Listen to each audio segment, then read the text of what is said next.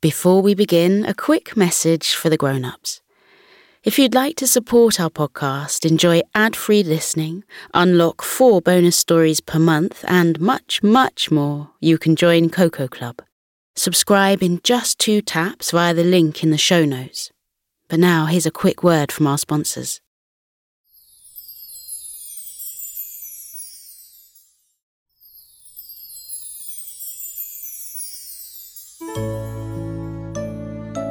It was Halloween, and all the pupils at the Leora School of Magic were gathered inside the main hall. Each pupil had received a bat-shaped invitation the previous week, inviting them to visit a magical place called Halloween Village. The gathered pupils chatted excitedly about what they would do at Halloween Village and the possible things they might see. Twins Jake and Lily Jupiter were among the excited pupils, and they too had been discussing what they would do at Halloween Village. Lily looked at her bat-shaped invite.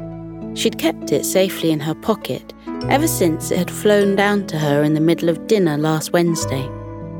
She looked at it for the 25th time and read the words with a smile on her face. Jake looked at his sister and joked, "You'll wear the words out if you keep reading them. You know we don't need to take the invitations with us." Lily nodded and said, "I know, but I want to take it, and I'm going to keep it forever. I've been dreaming about going to Halloween Village ever since I can remember." She grinned at Jake, her eyes twinkling in excitement. "I just can't wait to go. When do you think we'll set off?" Jake grinned back and said she didn't have to wait much longer because their head teacher, Dr. Howard, had just walked into the hall.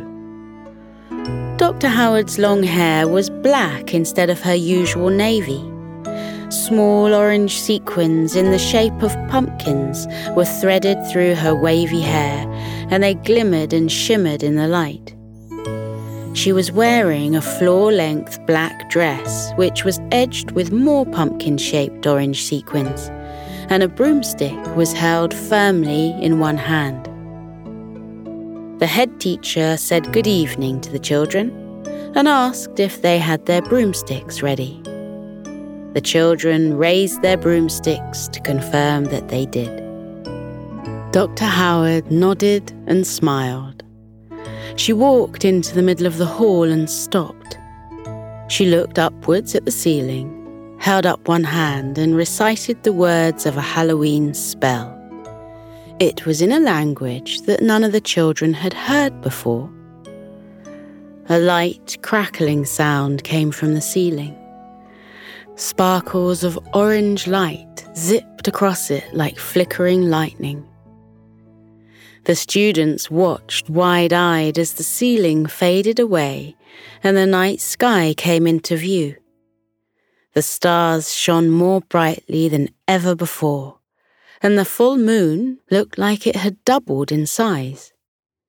Lily whispered to Jake, "How is this even possible?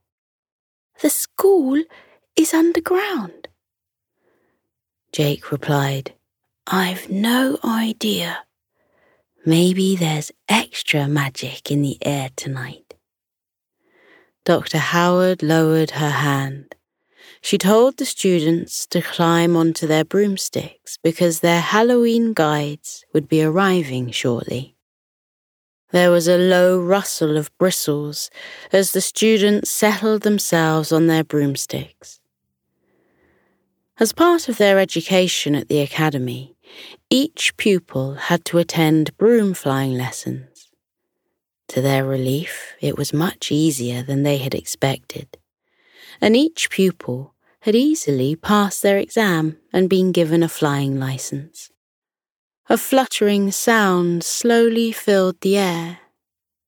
Looking upwards, the students saw a cluster of fuzzy bats hovering overhead, their wings slowly flapping.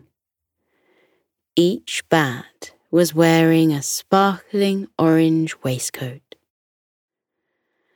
Dr. Howard told the students the bats would lead the way to Halloween Village and advised them to form lines behind her. She settled herself sideways on her broomstick and rose towards the star-filled sky.